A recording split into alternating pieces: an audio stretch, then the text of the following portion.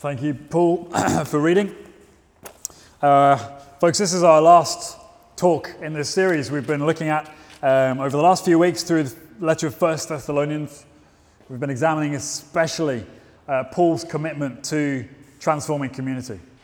And so this sort of last passage that we've just read together is really Paul summing up and signing off. He's providing some of the final pieces of information he wants to get across to this young church. And so has that kind of feel of reading almost like bullet points. You know, you go through, there's a lot of pithy one-liners. So we're going to try and think about that and make some general conclusions about everything we've been learning and really push that home and try and live that out together. Don't forget, this church is pretty brand new, and they've been Christians for a matter of weeks or months. And yet, there doesn't seem, as you read through, there doesn't seem to be any major faults, any major doctrinal issues in their teaching, any major moral issues in the way they're living their lives. They're immature as Christians, for sure, but there's no massive issue, like we see in other letters that Paul has to address. And so, when we see these sort of general comments that Paul makes, we actually get a really clear insight, a really clear vision about what the Apostle Paul, the greatest church planter of the history of the world, what he considers to be essential when it comes to the life and the health of a local church, a new church. And so that can really minister and speak to us as a new church, full of excited people, passionate for Jesus. What are the things that we need to really zone in on? Really get down at sort of what we call in medicine brainstem level, to the level where you're not really thinking about it, it just happens automatically. That's what goes on in your brainstem, by the way. Anyway, in order for us to see and experience and multiply transforming community, we need three types of relationships to really be so strong within our church. Okay? So first of all, we need a transforming relationship with our leaders. Number two, we need a transforming relationship with one another. And number three, we need a transforming relationship with God. Okay? That might seem pretty obvious. Transforming relationship with leaders, with one another, and with God. And so we'll look and see where that comes from in this text over the next little while. So first of all, our transforming relationship with leaders. This is so important, and Paul sort of touches on this in verse 12 and 13 of our passage. You can have a look at that just now. It is so important because when it is done well, when there is a good relationship between people and their leaders, the church will flourish, it will thrive, it will be transforming. But when it's done badly, when there is a bad relationship, it is just disastrous. And I must admit from personal experience, I know the truth of what I've just said. Good leaders leading well leads to transformation. Bad leaders or bad relationship with leaders leads to deterioration and a breakup of community. So, how are we to respond to our leaders within the church? Well, look down at verse 12. It says, we ask you, brothers and sisters, the spiritual family of the church, respect those who labor among you. And verse 13, esteem them. Live at peace, he says in verse 14, with one another. This is how you are to respond to your leaders. Not that there was necessarily a live issue in the church at that time, but Paul anticipates that this is always going to be a tension within the church, a potential problem, that there could be some sort of imbalance. And so that's why he's addressing it like he is now. He says you're to respect and esteem your leaders. You are to look for a harmonious relationship with them. You are to respond to them by giving them honor. You are to willingly give yourselves to them so they may lead you and you may follow well. They, he says, labor among you. They work in your presence. This word that Paul uses for labor is used elsewhere in the New Testament to refer to manual labor, toiling, sweating, working hard. My father-in-law is a farmer, and I think that in comparison to him, my job is pretty straightforward. He works 7 days a week, pretty much close to 18 hours a day on the farm.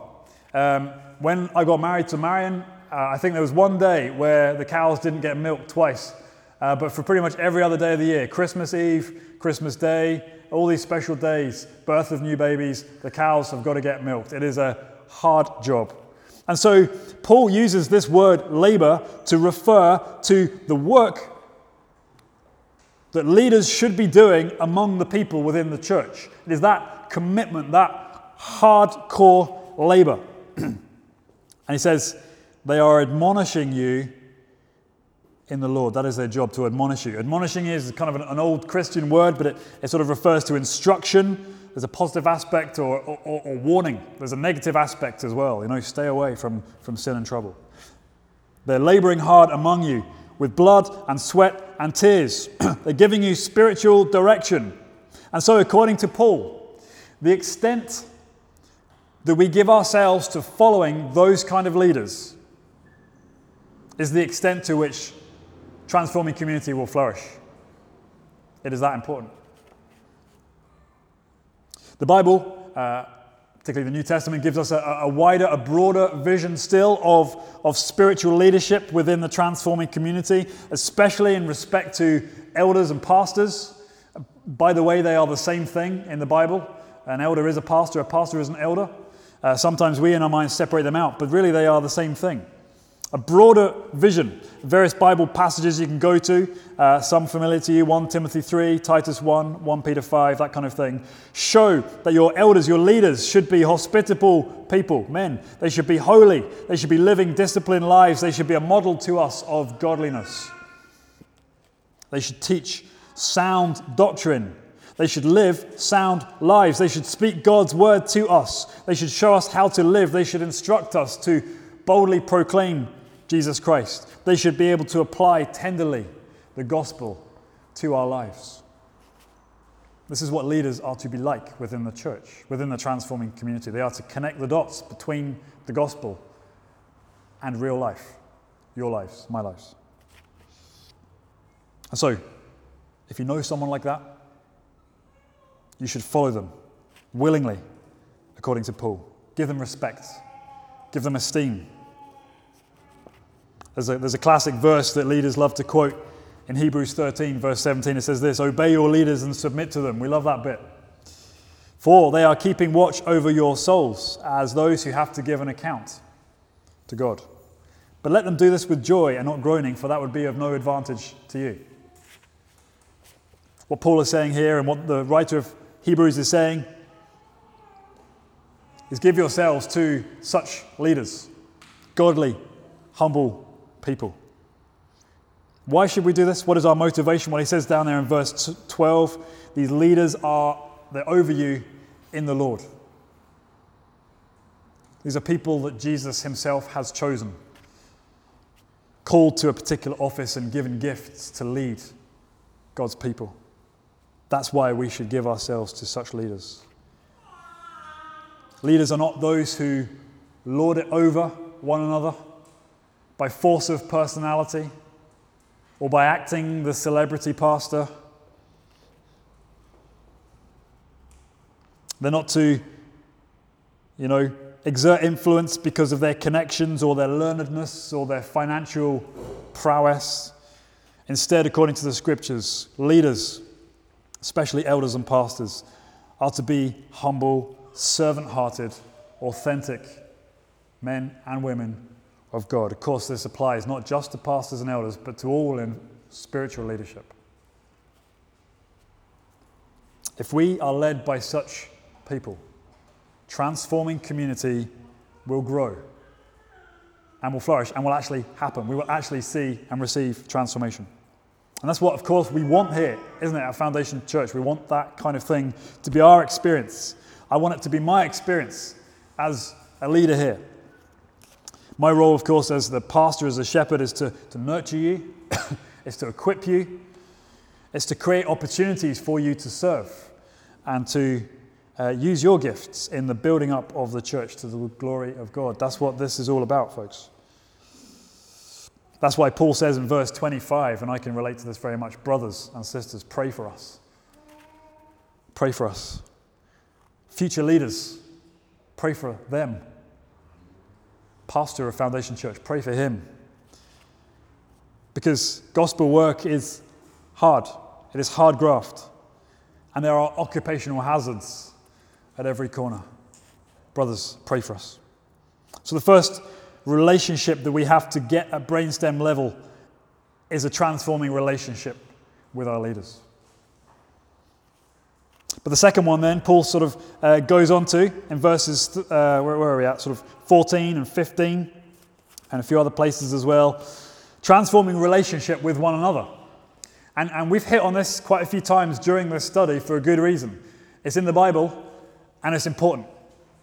And it comes up time and again. Transforming relationship with one another. It is transforming because we are family. That's why Paul uses words brothers, brotherly love. It's not just for men, but he's communicating that this is the deepest form of bond that you can possibly have is with fellow members of the local church. If you're sitting there and thinking to yourself, that's just rubbish. I'm closer to this person or that person or the other person, or I find more closeness with guys that I work with or people that I have this shared interest with. Outside of your own marriage, if you're married, your closest relationship is, and your deepest relationship is to be with your fellow members of the same church. We are family. I think there's a song that just seems to keep coming up in my mind. So maybe we'll sing that afterwards, will we? Transforming community happens because of this deep bond among us, because of the spiritual connection, the reality of what the Holy Spirit has done in applying the gospel to us. That's how we are brothers and sisters, because the Spirit is among us and unites us together in a way that we don't see elsewhere. At the beginning of the series, don't forget, we saw that the church is a church because the people in it have been chosen by God. They have been chosen by Him to receive His love. He has chosen them to love them. They were not chosen, don't forget, because they were already living good religious lives, and He just sort of added to that, and then suddenly they were good with God. Don't forget, the group of people that were addressed in this letter were pagans. They were worshipping idols. They were about as un-Christian as you can get. They were about as uninterested as you could possibly get. And yet, when God chose them and set His love upon them, when they heard the gospel of Jesus Christ as preached by Paul and Timothy and Silas, their lives were turned around on a sixpence. They heard the gospel. They heard that Jesus Christ, the perfect Son of God, lived a perfect life, died on the cross that took their sins with Him to the grave, and there they stayed. But yet Jesus was raised on the third day to give them new life, to turn them away from their idolatry, and to put them on a destiny towards Him in the new heavens and the new earth with great hope. That's the gospel. And when they trusted in Him, the effects of His work was applied to them. Their sins were forgiven. Their new life was given to them. That's the gospel. But as we saw in our first passage, the gospel didn't just come to them in word. It came to them in power. It came in the Holy Spirit and in full conviction. They didn't just know the truth up here and believe it up here, but it caught fire in their hearts. It went deep down into their souls, and it changed them. It transformed them from the inside out. This group of ex-pagans in Thessalonica were united together by this one thing: the gospel of Jesus applied to them by the Holy Spirit. And so as such, the Spirit formed among them a new family. Bonds closer than their own blood relatives. A new society, a new world with new life being experienced, new values being lived out. That's why Paul can say in verse 14, brothers, admonish the idle, encourage the faint-hearted, help the weak. In other words, have a transforming relationship with one another. See, if you or I just walked up to someone in the street, pick someone right now, and walk up to them and admonish them in the Lord and help them to see their sin and point that out to them. I can see you're sinning in this area here, and I'm going to show that to you. the response that you or I are likely to get is probably abuse, mockery. You might get punched in the face. Maybe someone will call the police or the psychiatrist or something like that. But the point is, if you were to try and admonish someone out on the street, it wouldn't go well because they're not expecting it. You don't have that relationship with the random individual on the street. They haven't permitted you to have that kind of conversation with them. But that is not the kind of relationship we see in the church, in the place of transforming community. We have among us a family bond, a common faith, which means that we can admonish one another. We can encourage one another. We should help one another. That is expected in the church, according to Paul. It's needed. I need it. I need to be living my life in a community like that. I need help to live out Christian values. We all need that. Maybe a few more pointers here. Are they noisy out there, by the way? Is that distracting? No? My bad. What are the kind of people that we are talking about here in this passage? We've got the idle. We've got those who are faint-hearted, and we've got those who are weak. Thanks, Paul. The idle are those, we've seen this already a few weeks ago, who are lazy individuals. They're job shy.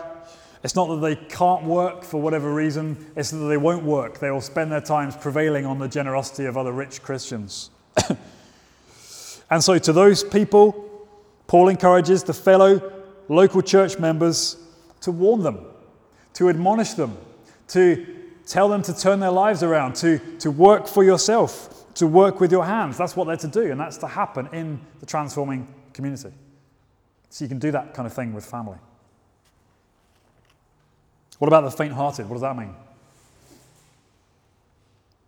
Discouraged, disheartened. Probably in reference to what Paul was just writing about earlier in this letter, those who are discouraged with regard to their salvation. Am I really saved? Are my relatives really going to rise again with the Lord? Has he forgotten them? The faint-hearted are to be encouraged. They are to have soothing words spoken over them by others within the transforming community. What about the weak?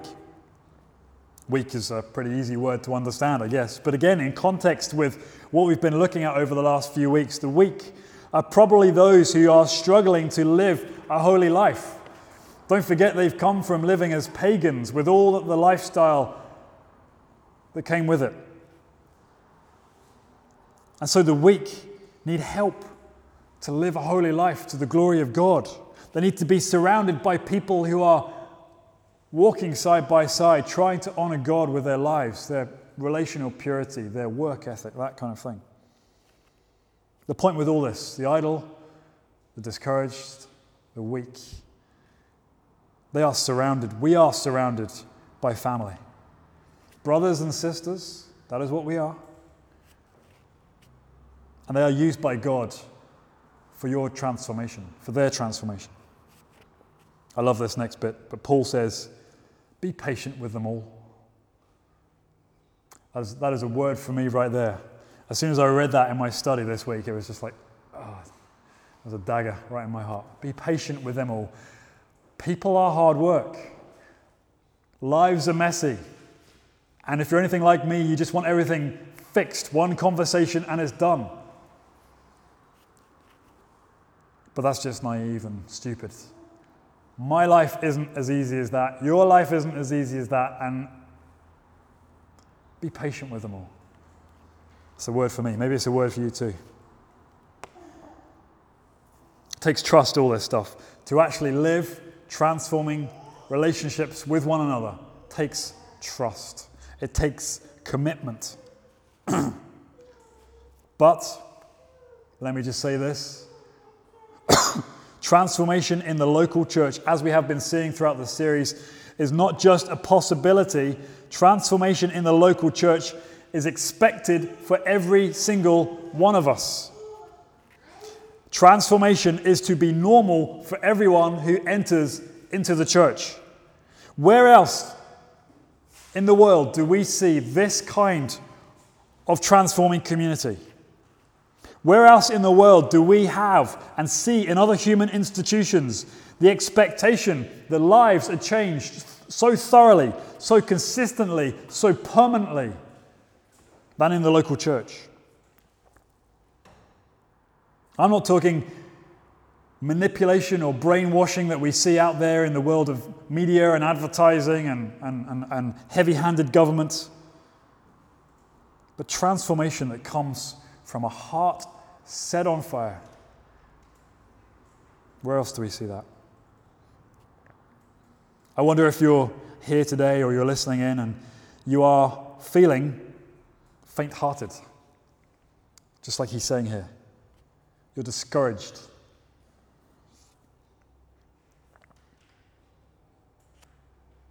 But here, you see, in this place, there is to be encouragement. Maybe you feel weak and struggling to live out the godly life that you know you've been called to in Jesus. But again here, help is at your side, maybe quite literally. Maybe you just get the sneaking suspicion that there are blind spots in your life where sin has blinded you. Maybe you want that identified and removed so that you can grow more in joy, grow more into Jesus Christ. Well, here you have friends who will admonish you. God wants us to live holy lives. And he himself, it says in verse 23, will do this. He will guarantee it. And yet he uses this, us, in that process. Isn't that just astounding when you think about it? Transforming relationship with our leaders, transforming relationship with one another, and finally, transforming relationship with God. And specifically in the context of what we're doing tonight, which is gathered worship. Transforming gathered worship, relationship with God. We can think of what we do here on Sunday nights every week as the family gathering, the reunion. That's why he says in verse 26, greet one another with a holy kiss. That's why I gave you a hug earlier on, Mark. He wasn't quite ready for it. But the point is, this is a family gathering. It is good that we are together. It is joyful when we are with one another. And so Paul is encouraging the church to express that, to express your affection and your unity with one another. We may not choose to apply it literally and actually give each other a holy kiss. What even is a holy kiss?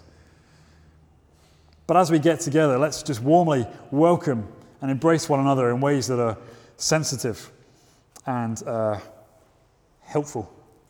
But whichever way we do it, we are a family, we gather together, we are a group of people in need of transformation, and so we come together in the name of Jesus every week. We are hungry for more of God, and so we obey him when we gather together. Verses 16 to 18 gives us a bit of a picture, a few bullet points about what we are to do when we gather for worship in the worship service. Rejoice, he says, pray, give thanks. We're to do these things always, continually, in all circumstances. According to Paul, when we get together as a family, this is to be our practice. This is to be our rhythm. These are the habits of transforming community. Worship, as I said a few moments ago, is hearing from God and it is responding to him. And so we do these things every time we gather, every week. But this is so good, what I'm about to say to you.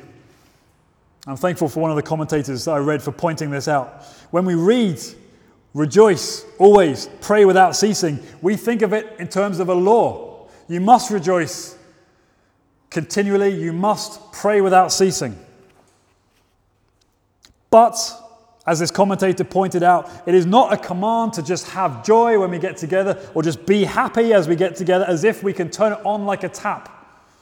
It is not a command, he says, but it is an invitation.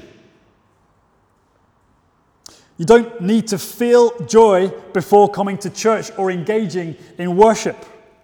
You can come to church to gather with your brothers and sisters when you are on top of the mountain, when you are soaring above the clouds, when you are so close to God, when you are filled with his Spirit. Or you can come when you are just about as low as you can get. When you are groveling along in the dust. When you are empty and tired. When you are broken and so aware of your own sin. You can come to church. Or anywhere in between those two extremes. The point I'm getting at is this. As a community, when we gather, we all rejoice in the Lord. We can give thanks in all circumstances. As a family united by the gospel, we can see God at work in all things. We can praise Christ for what He's done. We can experience the ongoing work of the Holy Spirit among us, whether you're up here or down here or somewhere in between. You know, if you're anything like me, so often we come together, gathered, but so full of our own problems. The weights of life, the negative experiences that we drag around with us, that we come to worship focused on ourselves, we come to worship self-absorbed.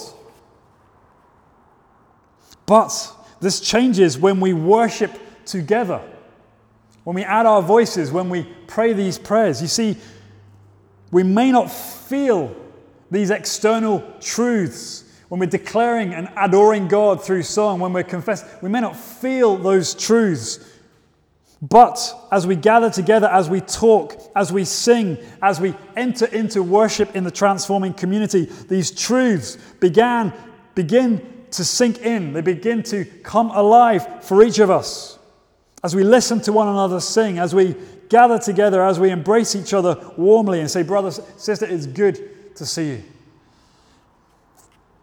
As we worship together, what is external and objective becomes internal and subjective. We start to feel the gospel at work within us. When we engage with gathered worship, we'll be lifted up, we'll be built up. When we hear the gospel declared, the forgiveness of sins, we will be reassured in our faith.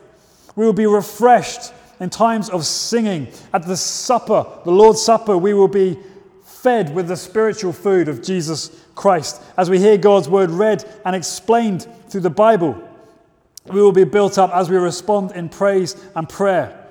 All of these things take place every time the family get together and worship as a transforming community. It is a beautiful vision. And it's not just a stirring vision because it sounds great. It's beautiful because it happens. It's happening.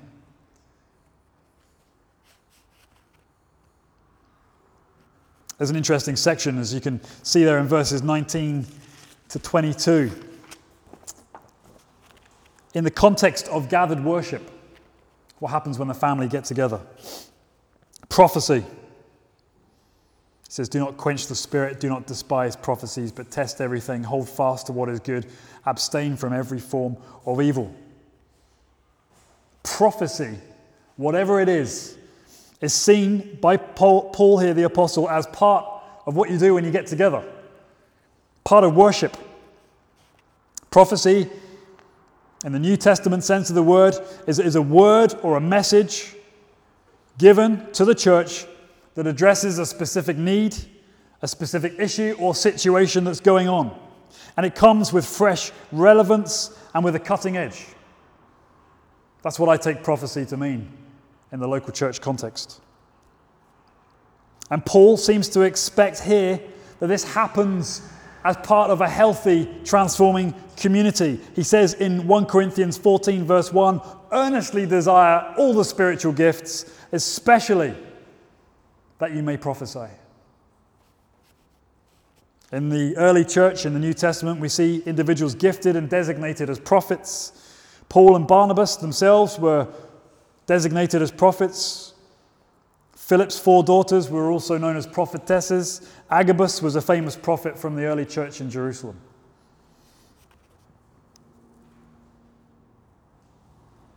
How do we know when we're hearing prophecy? What is a prophecy? Well, John Stott, the famous Anglican minister and author, says this: an authentic prophetic message will, listen, strengthen, encourage, and comfort the hearers, It will edify, that is, it will build up the church, he says. It will bring a conviction of sin. It will bring an awareness of God, and it will be conducive to peace and order, and above all, to love.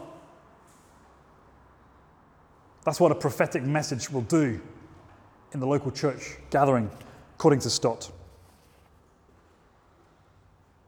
It's another way to build up transforming community. That's why Paul says, do not quench the Spirit in verse 19. Do not despise prophecies.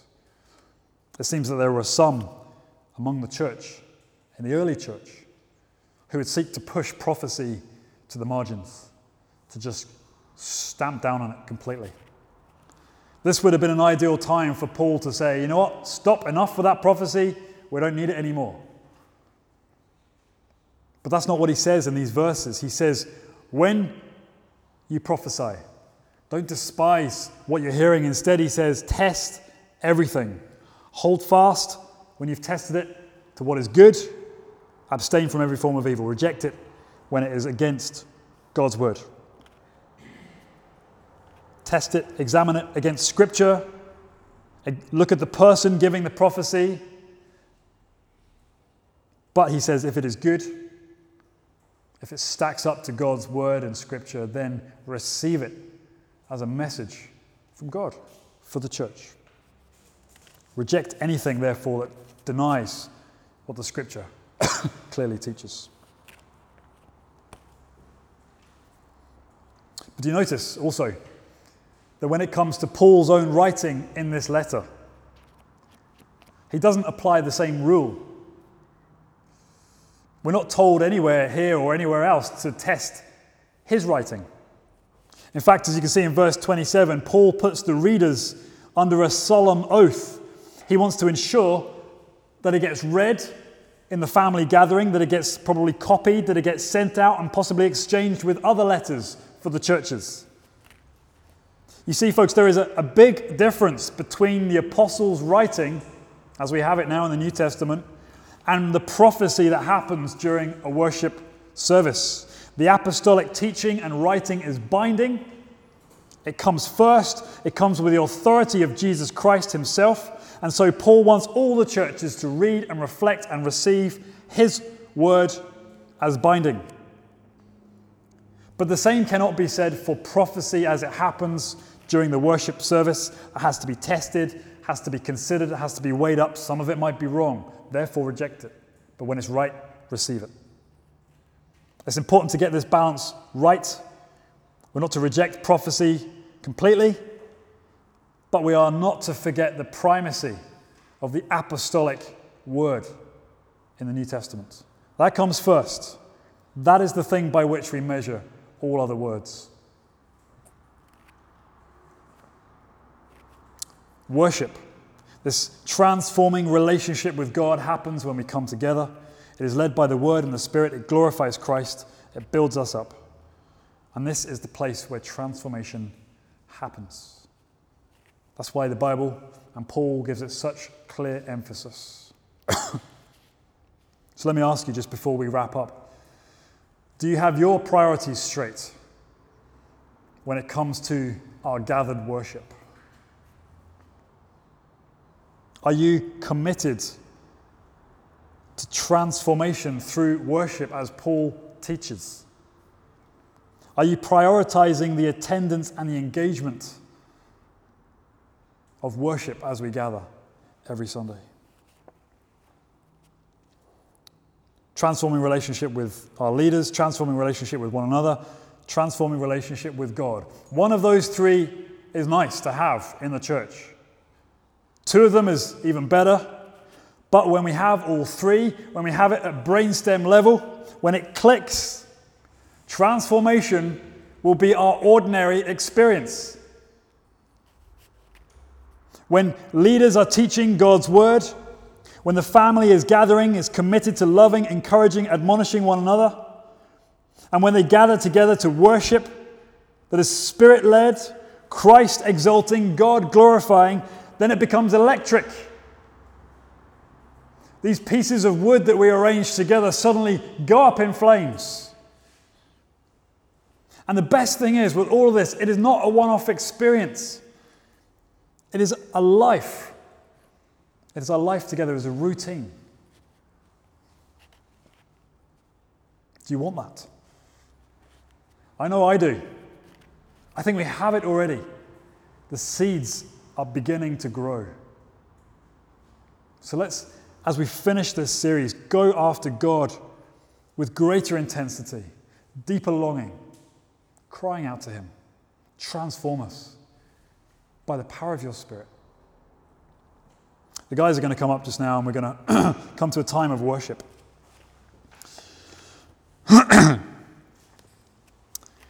And as we finish off this message and really draw a line out of the series as well, we're going to try and respond in one of these three ways. So maybe if you want to stand with me as well, we'll come to worship just now. But let's stand together.